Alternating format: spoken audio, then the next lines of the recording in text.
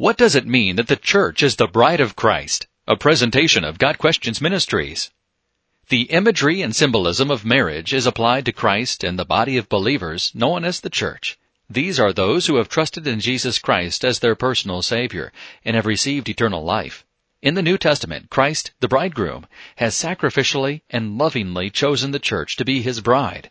Ephesians 5 verses 25 through 27. Just as there was a betrothal period in biblical times, during which the bride and groom were separated until the wedding, so is the bride of Christ separate from her bridegroom during the church age. Her responsibility during the betrothal period is to be faithful to him.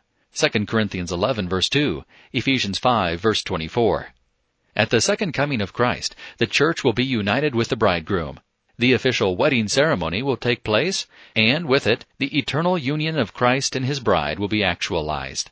Revelation 19 verses 7 through 9, and chapter 21 verses 1 and 2.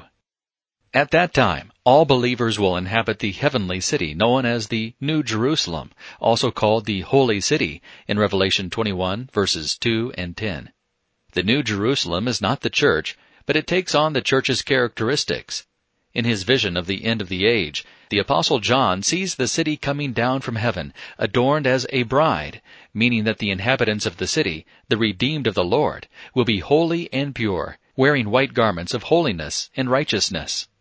Some have misinterpreted verse 9 to mean the holy city is the bride of Christ, but that cannot be, because Christ died for His people, not for a city.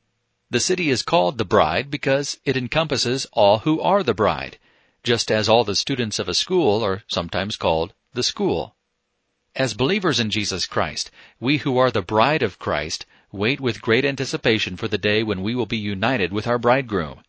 Until then, we remain faithful to Him and say with all the redeemed of the Lord, "Come, Lord Jesus." Revelation 22 verse 20.